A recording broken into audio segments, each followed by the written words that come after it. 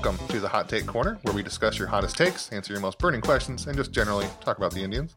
I'm your host, Matt Lyons, and joining me this week on our very first episode, I have Let's Go Tribe writer and co-host of Let's Talk Tribe, Merritt Rolfing. Hi. Let's Go Tribe writer and co-host of Indians on Deck, Matt Schlichting. Good evening. And Let's Go Tribe writer and co-host of Indians on Deck, Brian Heminger. Hello, everyone. So what we're going to do, so this is kind of like our first episode. It was before we kind of had all the questions just sort of at the end of episodes, but we started to get so many, I thought it'd be cool to put it into its own little episode. And also, of course, people always have their own hot takes they have. So we're going to do it as, we'll just go in circles. We have our own little doc here. We're going to pick a question. We're going to talk about it. Some of them are just straight hot takes. Most of them are questions, but we'll just kind of a way to talk to listeners and readers of Let's Go Tribe and followers of Let's Go Tribe on Twitter, just a new way to interact. And so let's go. Our first one is going to be from VMart Shopper on Let's Go Tribe. He asks, when will Franmil Reyes start hitting again? / what's wrong with him? What if he were Jose Reyes in disguise? Who is Jose Reyes? Why did that name come to mind? I don't even know. Who's Jose Reyes? Wasn't he a shortstop that used to steal a lot of bases? Yeah, one of the most dynamic players in Mets history. Come on, yeah. Oh, and also not a good person. But yeah, so Franmil Reyes. If anybody has thoughts on, so is he going to start hitting again? Or is he broken forever and the next 5 years are going to be miserable? Or just generally what's wrong with him, I guess? It reminds me of Tyler Naquin not being able to hit high fastballs. So take that how you will. Great players learn to not to go after high fastballs. Their names are usually Mike Trout or things like that. Less good ones don't learn it. So, there you go. It reminds me of Carlos Santana in his walk here. He was trying so hard. And I think that's what's happening. Got traded to the new team. And I don't really think there's like specific big holes in his swing, but it seems like every time I watch an at bat, he swings at the first pitch, no matter where it is. Like he wants to go up there and make a big first impression. He talks about, how hard he hits the ball and how crazy long some of his home runs have been. And he wants to do that with the Indians now that he's here, especially since they made that investment in him in terms of trading away one of their best pitchers. So I think he's putting too much pressure on himself. So I also read something about DHs that, usually you have a DH as a more veteran that's been around the league a lot longer. They've been in the field more, they're looking forward to not being in the field. And even though he's not very good defensively, it's probably a good thing that he's DHing right now. Maybe, that puts a lot of pressure on you because that's all you do the whole game. So that's all he's thinking about too. So, there's a lot going into it. But I think as soon as he starts relaxing. Yeah, I thought that same thing about the DH. It's got to be weird, like going from you play every day, every inning to you sit down for like 90% of the game and go up. And if you're already putting the pressure on yourself with trying to get the city to love you and you left a city that you really liked before, I can imagine that sort of gets to you after a while, and it probably won't last forever. He does. And some of those swings have been ugly so far, but he's also drilled a couple balls, and he makes an effort to hit pitches that are away, which is kind of neat. That's where most of his power comes from. And I think it's just a matter of him settling down, because right now all of his plate appearances look like me playing MLB The Show, where you just guess high fastball and then you see it coming and you swing at it even though it's 6 inches too high. The game that's most in my head with Reyes is the game where Mike Minor mowed down the Indians, and he got eaten up by high fastballs from Minor. Minor also has one of the highest spin rates on his four seam in all of baseball, which just means that it's not going to drop quite as much, which means it's going to be even harder to hit than already possible. Then you think also his at bat after Minor got pulled, it was a great at bat, and he drilled the ball into center field. The Indians ended up losing the game, but that's neither here nor there. So if he's not chasing those high fastballs, that is the issue, and I think it's just, at least in my head personally, it was a perfect storm of what he can't get right now coming at him. So I'm sure it'll all settle down sooner or later. What the ceiling of him actually is remains to be seen. But and there's one more thing is, there's a reason he's chasing high fastballs is if you watched his home run reel, some of the nastiest, longest home runs he hit were high fastballs. So he can hit them. He just needs to, just time it better, because he can hit those. It's not like Tyler Naquin where there's literally a black hole void in the swing. Like when Franmil Reyes hits a high fastball, it can go for like 475 feet. Well, that's why I was so amazed by his first hit as an Indian too. It was a high fastball, and he just muscled it into left field. I mean, that's just pure power is all he has going on right there. So it's probably just a combo of youth and experience and learning a new league and all that stuff too. So, there's lots of moving parts here. I've got a hot take coming up. Oh, shit. Hold on.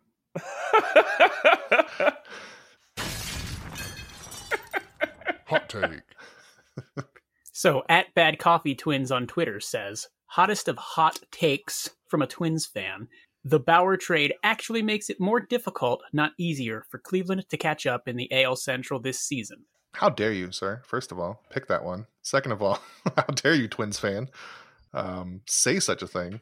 I think that's a good one to take. I was joking, but I don't believe that at all. I think Trevor Bauer, he was really inconsistent for the Indians, and they got Yasiel freaking Puig this year. That's gonna do more than, I mean, as far as like a whole season's worth of game, that's gotta help more than Trevor Bauer. I'm sure Trevor helps more in like a playoff game or playoff series, but as far as winning more games than the Twins, I would think Yasiel Puig is going to do a lot more than Bauer will. And you forget like Logan Allen he probably won't be this year, but maybe next year, and then Franmil Reyes when he gets it together. So I completely disagree with you, Mr. Bad Coffee Twins on Twitter.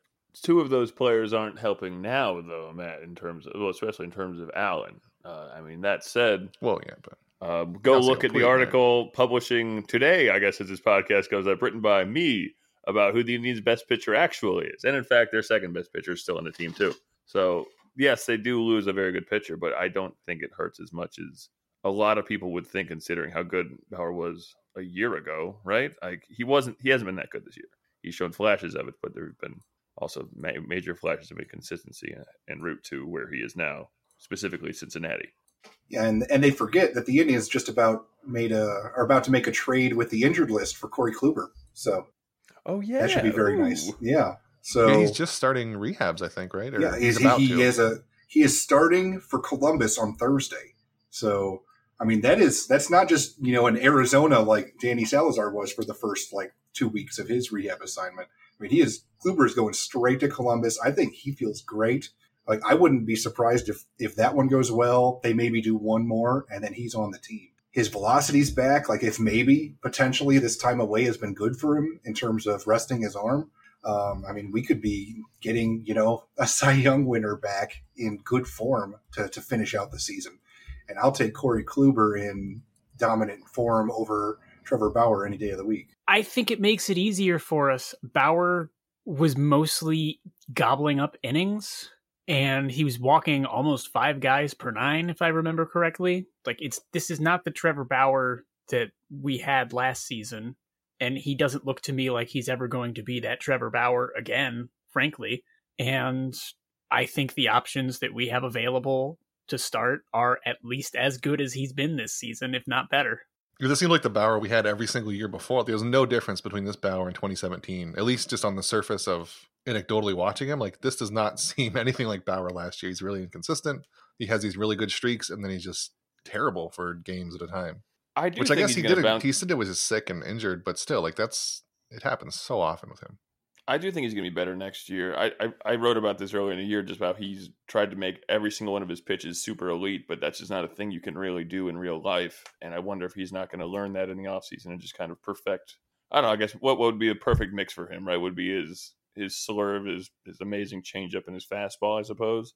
If he could just that conversation already happened that they tried to get him to trim down his pitches at one point.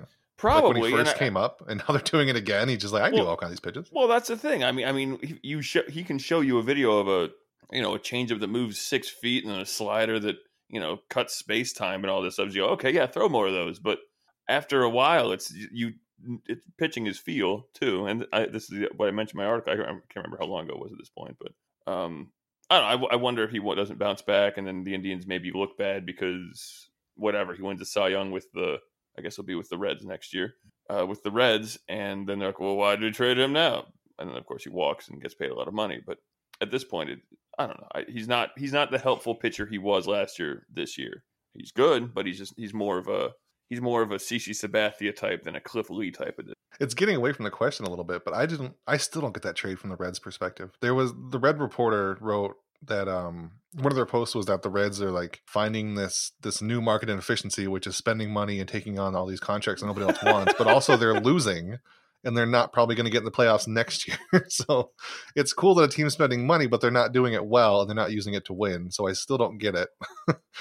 And I get Yasiel Puig. I don't think they're going to get a whole lot for him anyway, so it kind of worked out. But then they also gave up Taylor Trammell for again for Trevor Bauer, and they gave up. That's just part of getting him. I just don't get if they think they're going to be a playoff team next year, or if they can somehow convince him to sign with them afterwards, or what their whole plan is here. It makes me want to hug the Indians front office once in a while. And I've talked to a lot of Reds fans in my area, just because I kind of live right in between Cincinnati and Cleveland, and they all view it as they thought that top prospect was losing his luster, and he's having a bad season, and that they already have two really good young outfielders that are like rookies in Winker and Senzel.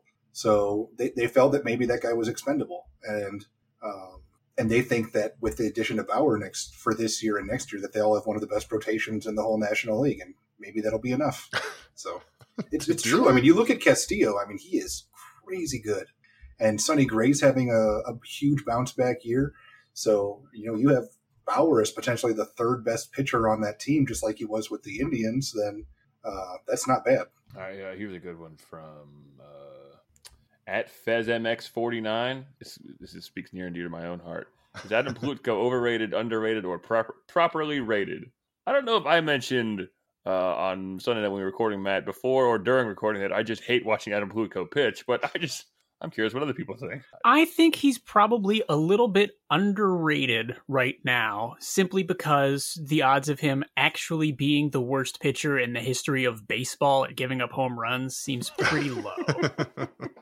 So his ratio from good mustache to bad pitching is like way out of whack. He's got such a good mustache.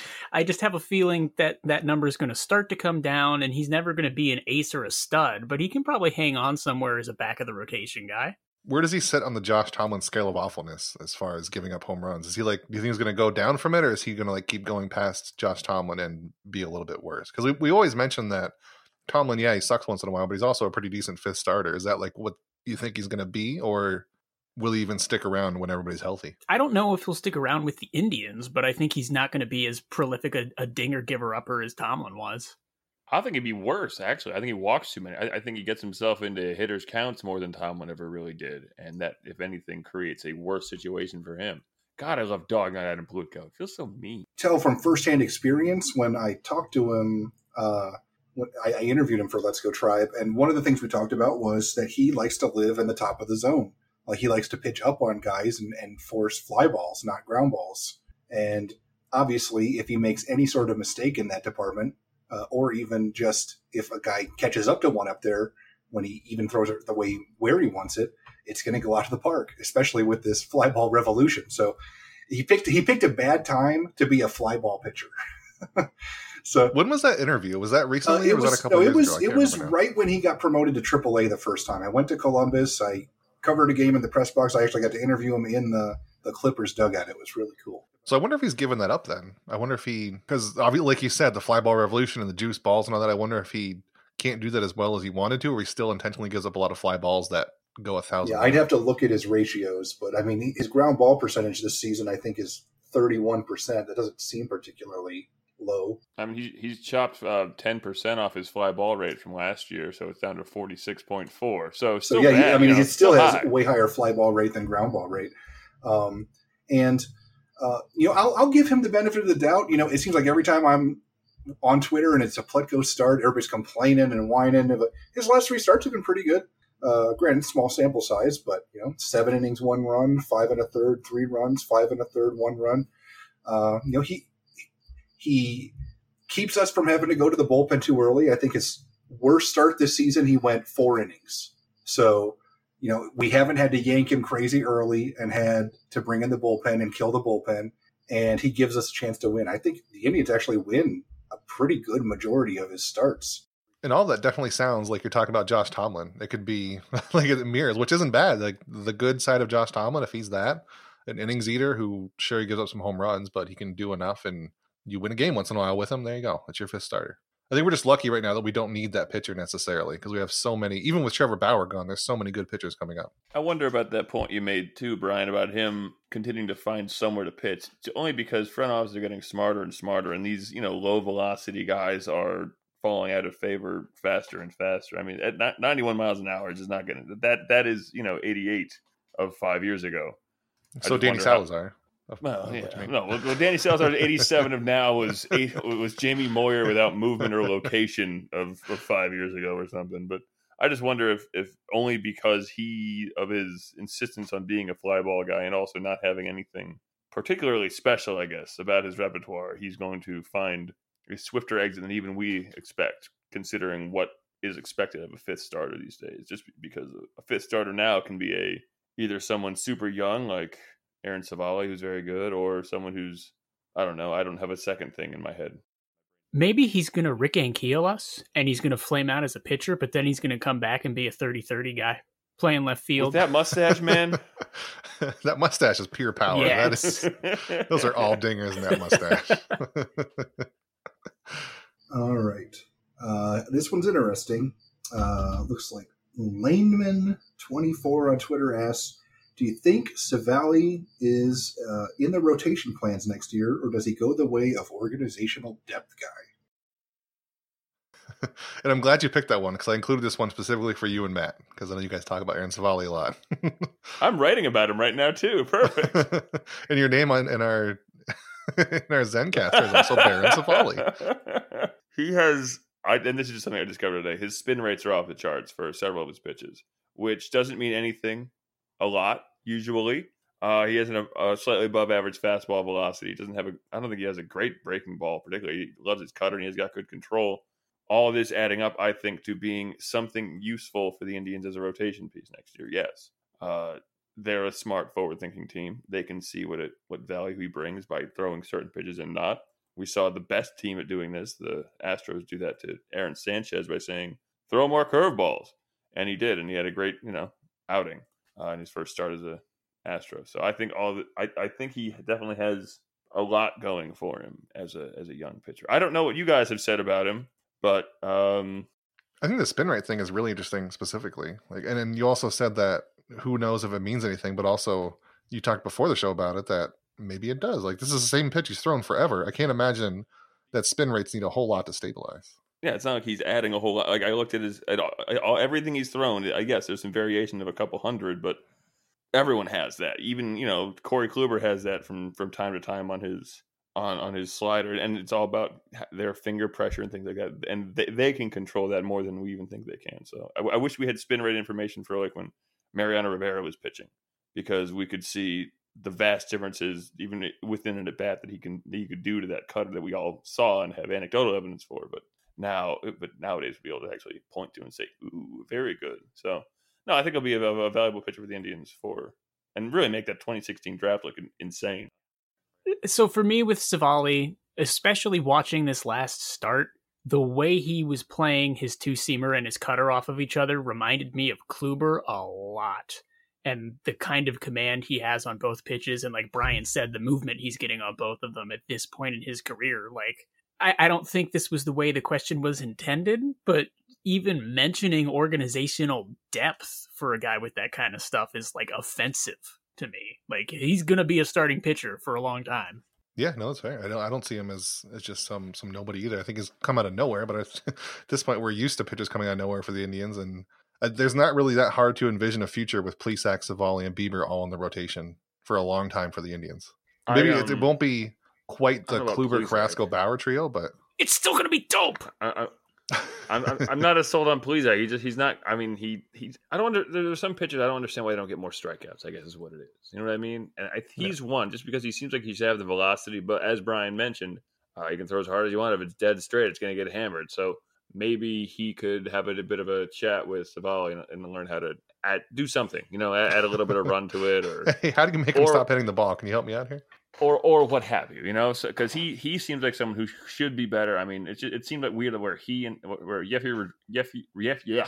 Jeffrey Rodriguez comes up and then Plesac comes up after Rodriguez gets hurt, and they have nearly the same exact strikeout and walk numbers, and it was very strange. And then here comes Savali, and in 2 starts he struck out I think 13 in 12 innings, which again small sample size, but encouraging. I guess I'm easily encouraged.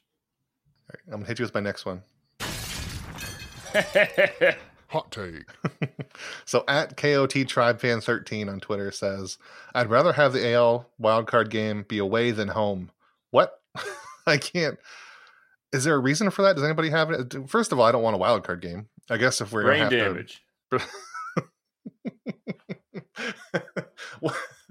Besides a life-threatening injury, Is there some kind of strategic thing I'm missing here? Having away than home? Does he not? No, especially right? with the Indians because No. they're so much better at home. Someone have a good reason. I don't have one because that's ridiculous. The only thing I could dream tried. up is that they remember the World Series in 2016 and think that the Indians fans are all going to sell their tickets for a wild card game. And maybe they saw Bieber's record away and were like, that's how you do it. Just start Bieber somewhere other than Cleveland. Get out of here. That's I don't know why else you'd want. I can't even think. Where would it be? Like Tampa Bay? Do you want to watch a playoff game in Tampa Bay? First of all, if we go there. First of all, I watched a great that game 163 year had that was the Dan Johnson home run that took place in Tampa Bay. So that was a lot of fun. But it was in Tampa Bay. The place is a dumpster fire. I just don't think the Tampa Bay Rays fans are going to take over Progressive Field quite like Cubs fans clamoring for the first championship in 100 years would. So, just a theory of mine, I suppose. That's ridiculous. I don't know. It's not even I just wanted to get that one out there because I thought maybe there's something I'm missing, but I can't think of unless you really. Then they couldn't bunt. Maybe they would know not to bunt first. You get to bat first, so you get to get off onto a. You get to have Lindor hit a home run to start the game off, and then Mercado going to hit a triple, and then Santana can walk, and then Puig can hit a double, and then you're. I mean, if that happens, like does it matter? 2-0 with if you're home or away? Well, if you do it first, then you take the crowd out of it, and maybe they're worried the crowd scares the Indians. The Indians have stage fright in front of big crowds, so they want to play in Tampa Bay. Right, they're so used to playing in small crowds for all these years, and that's what really happened in the 2016 World Series. They got spooked. I think the only away one that I'd prefer is in Oakland, just so we get that cool band. I would be okay with that, unless it starts at 10 o'clock, but I would be okay playing in Oakland just so we get that sweet-ass band. Well, you remember from the playoffs last year, all the Indians' playoff games are going to be at like noon. Yeah. I really hate so much that the Indians prove them right in doing that. Yeah. I remember thinking these games are going to be great. Shut up, MLB. And then they were just fucking awful. So. I literally missed half of them. Like half of them. I'm at work for these things. Well, you're lucky because they sucked. So yeah, we're trash. I know. I was watching my phone. Like, what is going on here? Anyway. Ooh. Hot take. Russell Brandon on Twitter says, the bunt really isn't a bad thing. The fuck is that? I know he's referring to the one that was... I'm trying to speak in days and not say yesterday because what day is today? It all blends together. Monday, when the Indians bunted and lost by one run. In the top of the ninth, they're down by, or bottom of the ninth, they're down by one. Jose Ramirez hits a leadoff double. The pitcher can't hit the damn strike zone to save his life. Tyler Naquin gets up 1-0 on the count, and then he bunts. And then Jose Ramirez is at third. The Indians, Jason Kipnis hit the dribbler for some stupid reason, and then he's out. And then I can't remember what exactly was it. Reyes that was up last? Yeah. He had a seed to center field. Right, yeah, and then good lord, if only they had one more out to work with, isn't it be magical? I don't fucking get this. People were quoting me the hit probability chart because look, you have a 4% better chance of getting a run if you give up one of your final three outs, but also their win probability went down. I learned that in baseball you have more runs than the other team to win. I don't know if you guys knew that. No, you just got to tie. That's all you got to do. Oh, it's exciting. We're trying to get a point here. We're just trying to get a point. And I've gone through the scenarios about when it's okay to bunt. And to me, there's one time, and it's if you're tie game and it's bottom of the ninth or extra innings, and I think you got runners on first and second.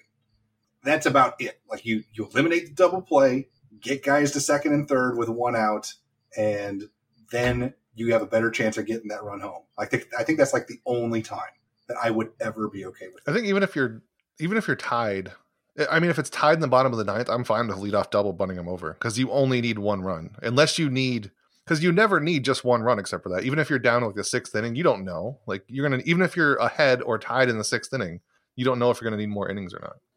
I like suicide squeezes. Those are neat. Those are fun. Other than that, if you have a crafty groundskeeper who's able to, what would you have to do? I guess grow the grass real long and then also kind of subtly shape the base path so it curves in. So these are the situations in which I like bunting sometimes. It's fun. That same game, by the way, they did bunt for a single, so that's something. Yeah, he did not say sack he did not say sack bunt. He said the bunt. So I love beat the shift bunt. That's my favorite. That's always a fun one, yeah. If he's saying the bunt isn't really a bad thing, that is definitely the take I would go with it. Is there are times and places to bunt, absolutely. So Russell Brandon capitalized the bunt. So I'd assume he's talking about the Tuesday or Monday one specifically. Oh no, That that was one was awful. bad. That one Lead was off double. bad. Yes. This man is banned from Twitter. And there's at Pat's FLB or Pat's FB, who's Westbrook on Let's Go Tribe. He had a really good analogy. He said, imagine if some NFL coach that had said, seeing that his team was best in the league at converting 3rd and 4, so intentionally losing a yard on 2 and 3, on 2nd and 3. That's basically what the Indians did. They're really good at hitting sack flies. So they went backwards to make themselves run into that situation. Stupid. Especially when you're playing to tie. Yeah. And who plays it? Play to tie. I hate it. I hate adages, but that's a good one. So Matt, do you like the bunt? Is that No. His silence is we'll saying fight yes. you. We'll all beat I you up right now on know. this podcast. I'm nowhere near you, Like, but we talked about it a little bit in the Slack, and I'm not as vehemently against that bunt as everyone else, which is weird because 99% of the time I'm like the guy who's most angry about bunting. But like, I mean, have you seen what I do on the LZD Twitter every time there's a bunt? As far as being the most angry guy, I think I lose followers every time there's a bunt. it just, with Naquin probably being hurt and not even expecting to play at all that day, and given that we have the best bullpen in baseball and the Rangers have one of the worst, I think it's a little more defensible to play for that single run than like in a total vacuum. That being said, you probably just should have fucking swung away. Like, I've come around to that. But like, I mean, you do definitely have points. I Like, don't think it's as bad a call as everyone is making it out to be, given the context. you do have some points. I mean, yeah, it's the injured Naquin thing is the biggest one that makes it almost sort of look not completely terrible to me. But I mean, just let him swing. I mean, you're taking, okay, he's injured, so he probably won't hit. So you take him down to like a 0% chance to get a base hit compared to whatever small chance he had before. Like, that's the thing I don't get too, is that sure, he might not probably hit it, but you don't give him a chance to. Like, whatever, let him get a single, or even just let him hit a ball that's a ground ball out, and he can still get Jose to 3rd and let him try. I don't know. And also, too, I mean, he's not a good high fastball hitter, and he's facing a guy who throws low changeups a lot. Yeah, and it was a low change. It was a low fastball that he bunted too. It was like right in his I don't zone. know. It seemed like a perfect. Like, that's why I was excited for Reyes coming up too. Is Leclerc doesn't throw the ball up in the zone, and so I was like, finally, he's going to get a chance. Jesus, and he did. He got a great chance, and he clobbered the hell out of the ball. Just went in the wrong direction. So I don't know why Naquin didn't read the room. Come on, Read Tyler. the damn room, man. Come on, what are you doing here? I got a 2 for 1. Danny Salazar. One's a hot take. Hot take. Alexi did. I don't know. Not a question, more of a thought. The Danny Salazar experience was really weird. Yes. The question was different issues, obviously, but has Danny Salazar become the Indians' version of Josh Gordon? Flash Gordon, wonderful wide receiver. Baylor product, I believe, for the Browns. Ended up on the... Anyway, everyone knows who Josh Gordon is. Who's listening to this, I assume. I don't know. I can start with that one. No, absolutely not. I mean, the parallels are Gordon missed all that time because of his own stupidity, like in terms of drug tests and all kinds of other things. Salazar's missed that time because of injuries, just repeated injuries over and over and over again. I mean, the guy just can't stay healthy. I'm trying to think of who on the Browns was a great player that just missed a ton of time over the end of their... Colt McCoy. No, not Colt McCoy. Yeah. He got half of that. He's injured, but what about I'm that trying great to player? think of like who is that guy that was like a Pro Bowl type player that just got cut down and missed the whole last half of like their contract in their prime because of injuries. But You probably have to go back 40 years to do that, or 30 years to do But- it. I mean, it's not injuries, but it's Josh Gordon. Like, he was super good at first, and then taking the situations out of it, like Salazar's is injuries, and obviously Josh Gordon's is his own circumstances, but it's a really similar trajectory they have there. They both were really good early on for their teams. They both showed a lot of promise, and then right after they showed the promise, they just declined immediately. In fairness, there's been no decline from Josh Gordon. Every time he stepped on the field, he was good. It's just he stepped on and then just did Right. drugs again. I felt like I was on drugs watching Danny Salazar the other night. Hey. That was really bizarre. It was the strangest thing on earth. Another one based off of development, because that's my niche. John Moosey on Facebook asks, the tribe seemingly keeps pulling quality pitchers out of their backside. What is the reason for their developmental skills? Wizardry. Yeah. There's I mean, wizards it all is the way pretty down. crazy to see here that Kluber and Carrasco and Clevenger and Jeffrey Rodriguez, who was one of the fill-ins, all getting hurt and missing extended time, and Danny Salazar, and that they're still putting out, a solid rotation that is consistently getting quality starts. I can actually answer this question. That's why I picked it. But Oh, all right. I was going to say I was got a theory. the Indians made a shift in like their drafting strategy. It started about 2016, where they put a big focus on, they would take their top picks and focus on like really young developmental projects, and then in the rest of the top 10, and then going on into the day 3 picks, they would do a lot of college arms, and they would. I mean, you could just see a guy's stats in the college and go, Indians are going to draft that guy. I mean, literally, they would have, and it would be somebody that maybe doesn't have the greatest ERA, or maybe had a down junior year after a really strong sophomore year, but they always had incredible strikeout numbers, like well over not 10K or 9K per 9, and they would have really low walk rates. And that just was consistently what the Indians have been drafting. And that first crop of them, the Plesac, the Bieber, the Savali, they're now in the major leagues. And then you've got the next wave of them coming in the Eli Morgans, the Cody Morrises, you're seeing a lot more of those guys. They're knocking on the door too already. So, I mean, it's only a matter of time. And then in the meantime, they've still got these like development projects, the Tristan McKenzie's, the high schoolers, the Daniel Espinos, the Ethan Hankins, the flamethrowers that can, that everybody's raving about, that can throw, upper 90s with, a wipeout, breaking stuff. Those are the ones that they can, really take their time on and let them pace themselves. But these guys that have crazy ability to throw strikes, command the zone, and strike people out, they're flying through the system. I mean, just flying. I mean, Bieber was in the minor leagues for less than 2 years. So, I mean, that's not the most common thing to happen, but I mean, these guys are going through quickly. And Matt and I talked about this on Let's Talk Tribe, where makeup wise, obviously that's something to guys who really seem to be just guys who are driven to be. And I don't know if that doesn't seem like an outlier of the Indians, obviously, but they just seem to be very good at drafting guys who are really into it, I guess, for lack of a better phrase. That, and then with all the science we have now too, it makes sense from what your point of view of them getting all these low walk guys.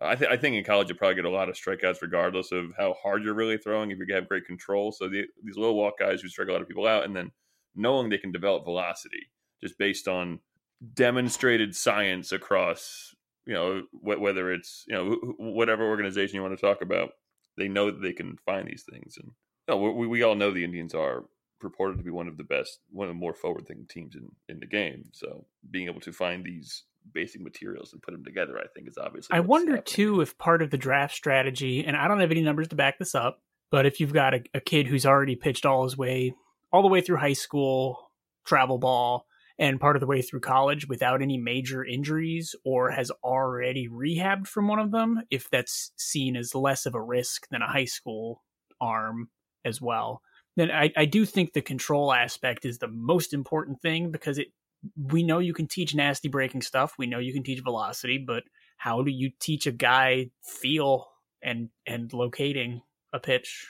Do we know? Because that's one of the things is you see these teams drafting guys that can, throw 100 miles an hour. And if you can't locate 100 miles an hour, I mean, it doesn't matter. And so the Indians are going with these guys that can hit the low to mid 90s and command the hell out of the zone. And they're just destroying people.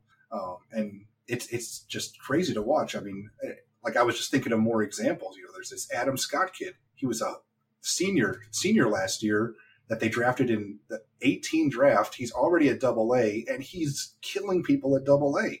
So he's already in the mix to be competing for a spot and to pitch for the Indians next year. And that's a guy they literally just drafted last year. So, I mean, they're just finding these guys over and over and over again. And it looks like they just traded for one. That Scott Moss kid that was like kind of a throw-in with the Trevor Bauer deal. His debut with Akron the other day went like 6 innings, like 6 strikeouts, no runs, like maybe 1 walk. Like that is a very common Indians minor league pitching line. How would we quantify someone like like Mike Clevenger? Obviously a trade piece.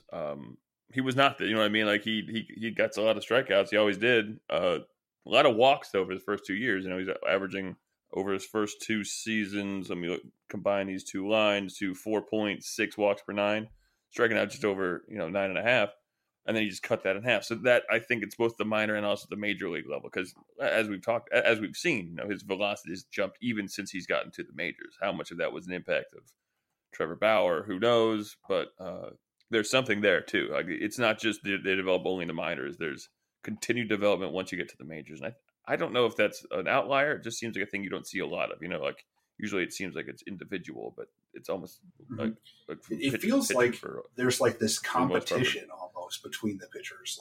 Like they see where they are lacking and they want to improve it, and like they want to be the best on the team. Like there's just this real deep, heavy competition going on at the major league level, at the minor league level. Like these guys know, I mean, the spots are limited and they want to be that next man up. I agree that culture definitely plays into it, and I feel a little weird citing something like that can feel kind of hand-wavy, but it's obvious that it's an important part of what's driving these guys to excel in this case. Well, and having that bell cow and Corey Kluber for the last 4 years has definitely, or 5 years now, I guess, has definitely helped you. You could try and be as good as him, I guess. He's only got 2 Cy Youngs now. You're like, well, I guess I could be 80% of that. We'll see. All right, so our next one. It's going to be from @EnjoyDolan2020 on Twitter. He asked the best Indians player to bite a beer. This is obviously in reference to Baker Mayfield. Over the weekend, he bit a beer when he was on the Jumbotron. Immediately shotgunned it, and it was really good. So, I mean, who on the Indians? Theoretical? No, literal. Whatever way. Who do you want to bite a beer? I mean, obviously the answer is current Indians who would bite a beer is my guess. No, not who would. It'd be the best. Like, who would you want to see it do the most? Like, who'd be the best at doing it? I mean, Yasiel Puig is too many moving parts here. This is ridiculous.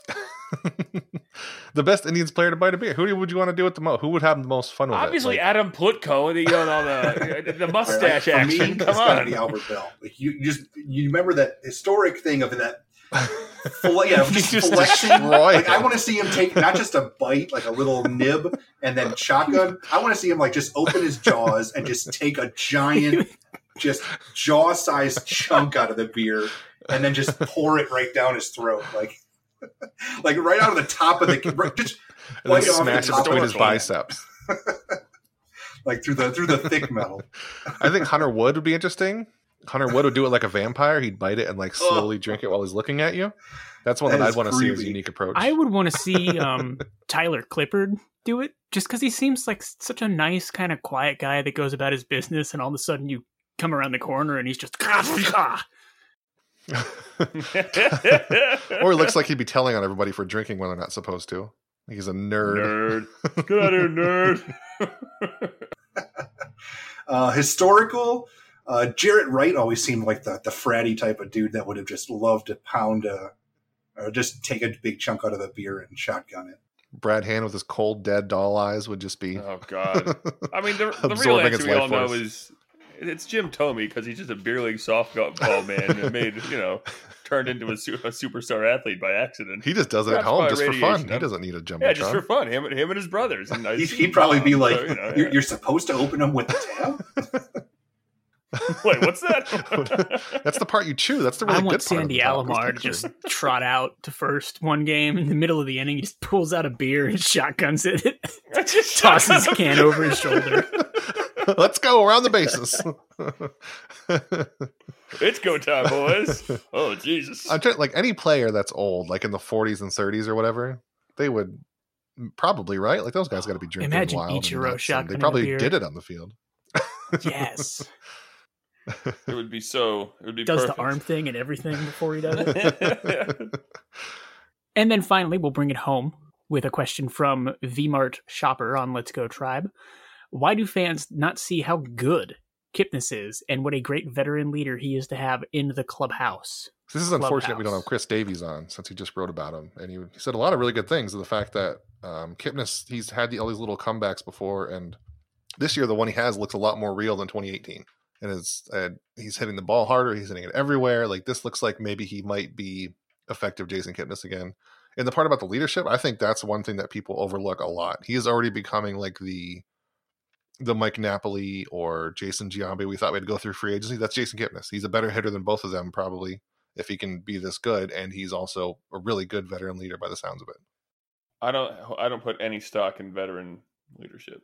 So I don't think that's helpful at all to the Indians, quite honestly. You didn't think Mike Napoli was helpful or at all? Juan Uribe for Jose Ramirez? I think yes. Yeah, merit. Maybe a little bit. Merit. But more generally, no. I think that I would rather have a better player than Jason Kipnis. I think that's what it is. It's not like an either or thing. You'd rather have a better player. Or. Then I guess, yes, maybe he's having some intangible thing, but counting on intangibles is often frustrating because it's hard to touch, if that makes sense. I don't know. I want a sabermetrically inclined peak Joe Morgan or same. nothing. Thanks, man. Thanks for agreeing with me. Joe Morgan's he's not a good announcer, but I like his voice. Does that count for anything? Yeah, that's a good announcer. He just says bad stuff, you know? I mean, come on. If he could just not talk, but somehow get his voice out there, it'd be really good. There's got lots of guys like that, you know? They sound amazing when they say crap, so, you know. He just gives, like, the vocal version of a reaction shot. So something happens, and they just cut to him to go, "Oh, wow." I will say, getting us a little bit back on topic. When Kipnis is on, I don't know. I mean, he's great. Like, the Indians play so much better when he's hot. Like, it just adds that extra extension of the lineup. He had that stretch just recently, 5 games in a row, not just with a hit, but an extra base hit. And the Indians were playing amazing during those games.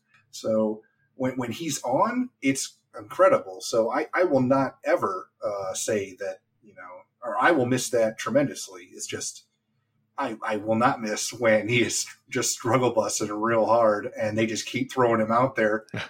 I won't miss repeatedly batting him against lefties when it was, clearly proven that he's starting to not be able to hit them anymore. But I when he's hot, I mean, it just helps the lineup so much. It helps the lineup for some reason. It seems like it helps the team more when he's hot than if somebody like Lindor's hot, because Lindor's just, I guess, so consistently good, but you just feel it a lot more when Kipnis is on.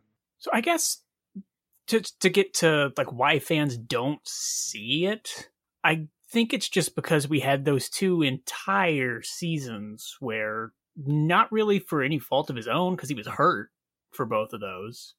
I think it was 2016 and 2018, if I'm remembering correctly. 17 and 18. Yeah. 16, he was okay. I think just because we had those long doldrums with him, when he goes into that sucky Kipnis mode again, people just like to harp on him for that reason. I don't know. He does seem to catch more flack than other guys that go through. He's the most struggling I won't periods. say in your face player, but he's bizarrely one of the faces of the team. Like especially now with Kluber has been on the shelf for so long. At this point, they got rid of Bauer. I mean, they have Lindor. Ramirez just isn't quite as demonstrative, I suppose, is a good word for it. So that's got to be part of it. He's just kind of been around the longest at this point, probably. Right? Yeah, no, he's definitely Santana, I guess, are probably the elder statesman of the team, and Santana left for a year. Yeah, and Kipnis is not shy about like talking back at people. Anything. Yeah. Right. No, he is very much a spokesman for the team, and that's part of it. I mean, when you speak up, you will draw acclaim and criticism, and it's just when you're also playing badly, as he has for honestly 3 years now. And yes, he's been hot lately, but as we talked about before, he does that all the time. Yeah, and not all the time. It could just be me, but he's like the one where when he leaves, it's going to be the absolute weirdest to see him in another uniform. Like I saw Lonnie Chisholm on the Pirate, that was fine. Like when Corey Kluber leaves, everybody has a good pitcher, and then Francisco Lindor, everybody has a really good shortstop. Brantley as an Astro is strange still, it's man. It's not that weird to me. I thought it would be. He grew the evil Brantley beard and everything, so that definitely helps. But like, I don't know. I just don't know. I cannot don't like picture it very Kipnis much at anywhere all. else. I thought Brantley would be weirder than he is. It sucks absolutely, but maybe the beard helped. But he just looks like a really good player somewhere else. If and when Kipnis ends up on the White Sox, at least then it'll look. I think that'll look the most normal. I think he's the most White Soxy looking player of all the Indians. I think At least I will miss most is the home run celebration where they carry him down the dugout. Like that is one of the most original, fun to watch home run celebrations that they. I'm just worried that Kipnis is going to be one of those guys that we don't pick up the option and then he ends up signing for the Yankees for like $3 million and has an 8-WAR season, and then no one ever hears from him again. Yeah, definitely. 100% is going to happen. 100%. All right, so that's going to do it for this week. Our first episode of the Hot Take Corner. It was fun. We got some hot takes, tested out the new button. But thanks for all your questions. If you want, if you're listening now, leave us a review on iTunes, Spotify, whatever. And if you want to send questions in, you can always do it at sbnletsgotribe@gmail.com. Add us on Twitter. The day of the podcast, I'll put up a post on Let's Go Tribe itself if you want to ask there. Thanks for listening, and we'll probably talk to you next week.